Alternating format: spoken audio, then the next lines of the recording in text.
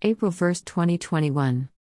I checked to see if we could get our RV tag online. We couldn't apply for our RV tag online, as we had bought our RV out of state. The paperwork needed to get the tag was the bill of sale, the title, and a VIN verification form. Bruce took over getting the tag once I found out we couldn't apply for it online. We had the bill of sale and the title. Bruce just needed the VIN verification completed. He called the number on the Jefferson County website to get to a law officer to come out and inspect the VIN. He got an agreement from the sheriff's office that someone would call on March 23 to come out for the VIN verification. Bruce then set up an appointment to get the tag on March 26.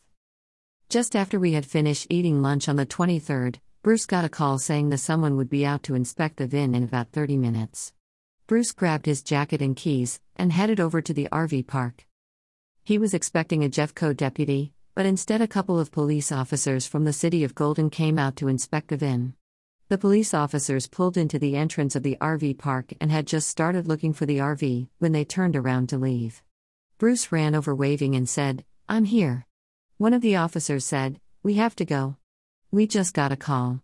We'll call you and we'll be back later." They drove off. Bruce waited at the RV for the call from the police. They called a bit later and came right out.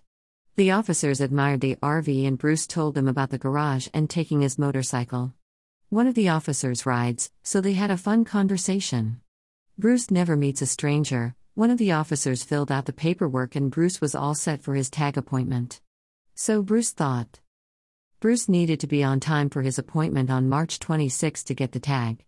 The office was not letting anyone who was over 5 minutes late in. They also weren't letting anyone in before their appointment time. Bruce carried the paperwork into the office.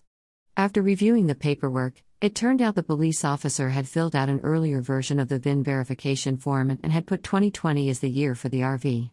The RV is a 2021. Bruce was provided the correct form, and they let him make an appointment for March 31 while he was there. On March 29, Bruce got up and went to the RV with Knox. He called the number on the Jeffco website. That morning another police officer came out. The police officer filled out the form that Bruce had been given. On March 31, Bruce made it to his appointment with the correct paperwork. He got the tag and the title moved to Colorado. It turned out that the title needed to be changed to be held with right of survivorship.